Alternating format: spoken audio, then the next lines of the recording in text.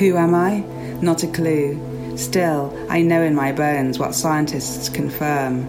The melanin in my skin marks the starting point of a journey someone in my family made to get me here, mapping my genes' migration from the equator, colour balancing between two risk factors of too much and too little sun.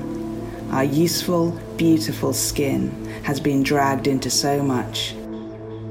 Welcome to the Known in Your Bones podcast, an arts and heritage project that shines a light on the sunshine vitamin D. For the last 2 years, we've been exploring its all-powerful influence on and in all of our lives. Today's episode explores migration.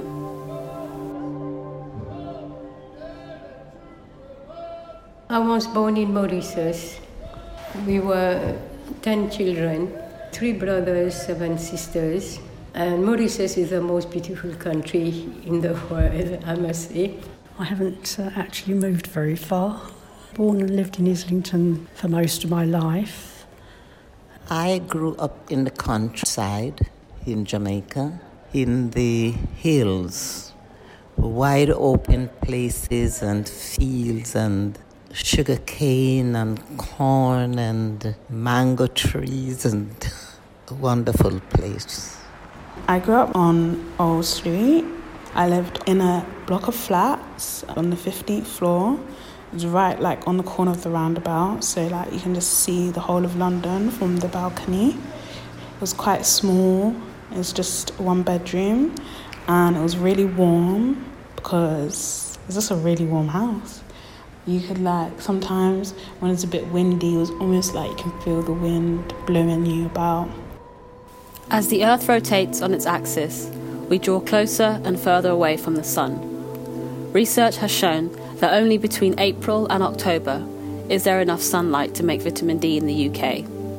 And this is only for those with fairer skin. Those with darker skin can only make enough from sunlight if they are closer to the equator.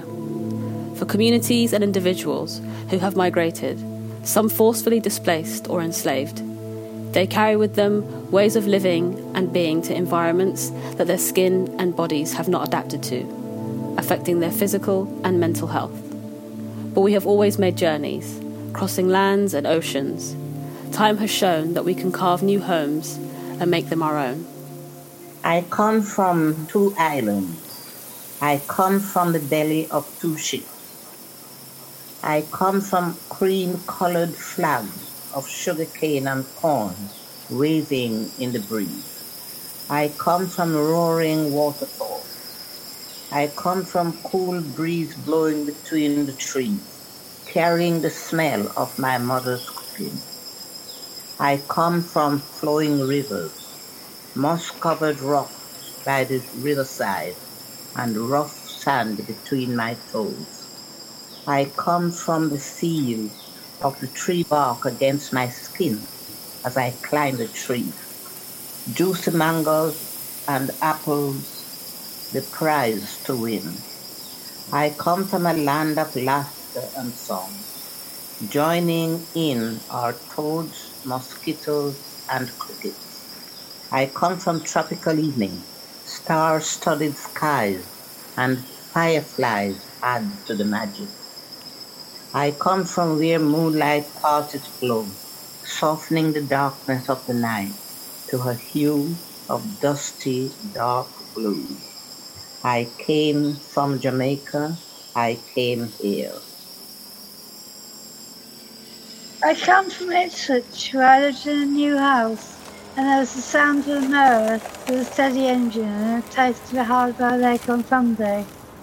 I come from Coleraine, Northern Ireland, where I was at university, and the sunlight was translucent, and there was rough sand underfoot on the beaches. I come from Glasgow, where I catalogued archive film when it was very cold in the winter, and I crouched down beside an electric fire. I spent most of my life in London, 15 years of which I spent going to the red front door in Leudria, where my aunt lived, tending upon her, going back to my flat in Islington.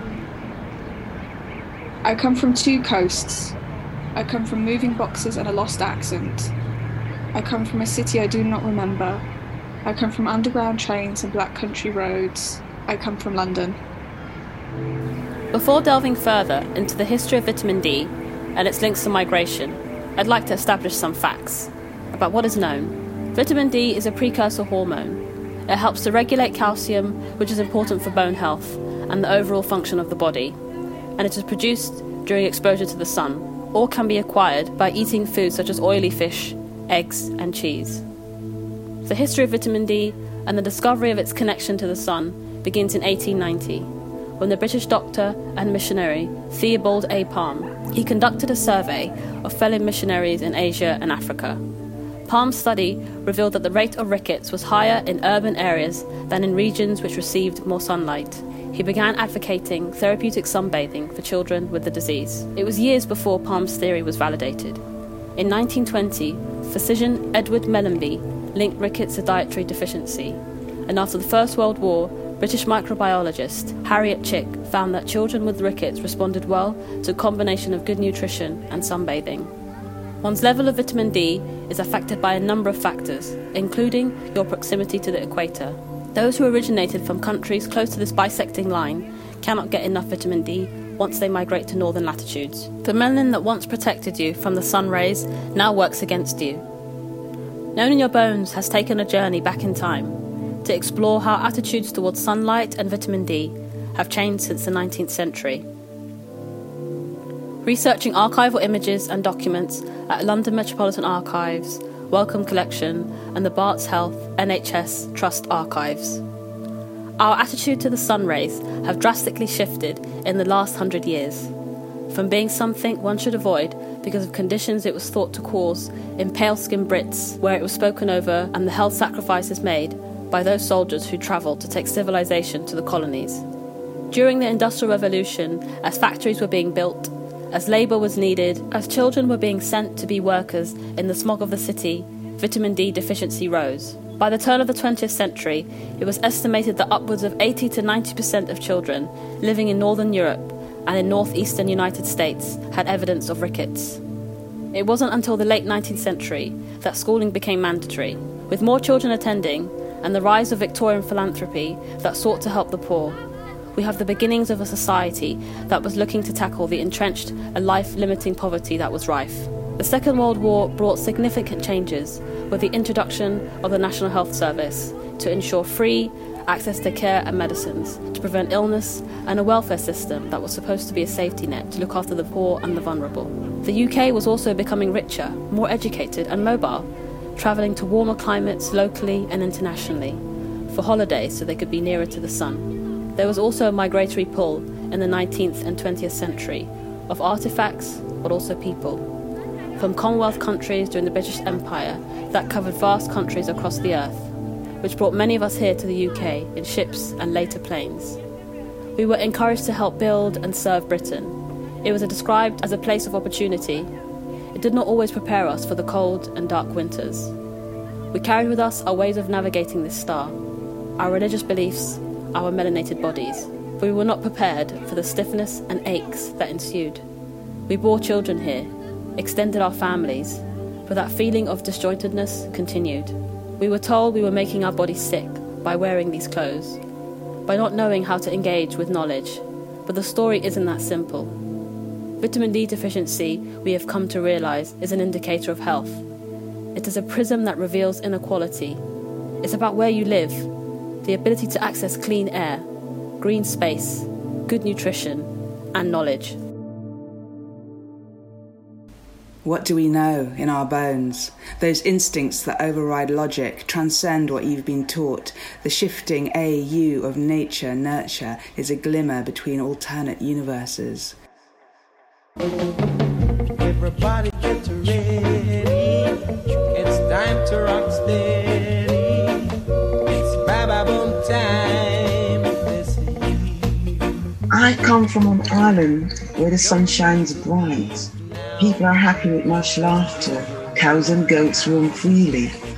Chickens flitter their wings, eating corn with their heartbeats. I come from having a grandmother who made sure we were fed 3 times a day.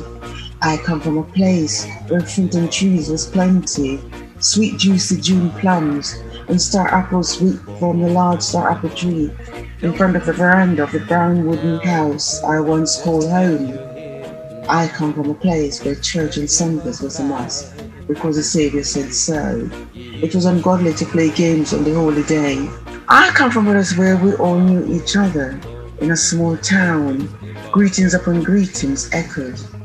I come from a place with the dubbing sound of reggae, rock steady and ska music rung in the airs and people dance to the beats. I come from a place of fresh breathing air and the mouth-watering taste of rice and peas, carrot juice made with milk, nutmeg spice and a tinge of Jamaican white rum, red fruit, yellow yam, the national dish of ackee and saltfish, and fried dumplings. Gathering data during this project became important, collecting oral histories and responses to people's attitudes to the sun, home and vitamin D. Reaching out to different communities to find out what they know in their bones, we asked people which of these statements applied to them. So, which of these statements apply to you? I feel myself to be English. I feel myself to be British. I feel myself to be other. And which of these statements would you answer yes to? I was born in winter. I was born near the equator. My grandparents were all born in the same country. I have a simple answer to the question, where are you from? Knowing Your Bones is an All Change production in partnership with London Metropolitan Archives, supported by National Lottery Heritage Fund.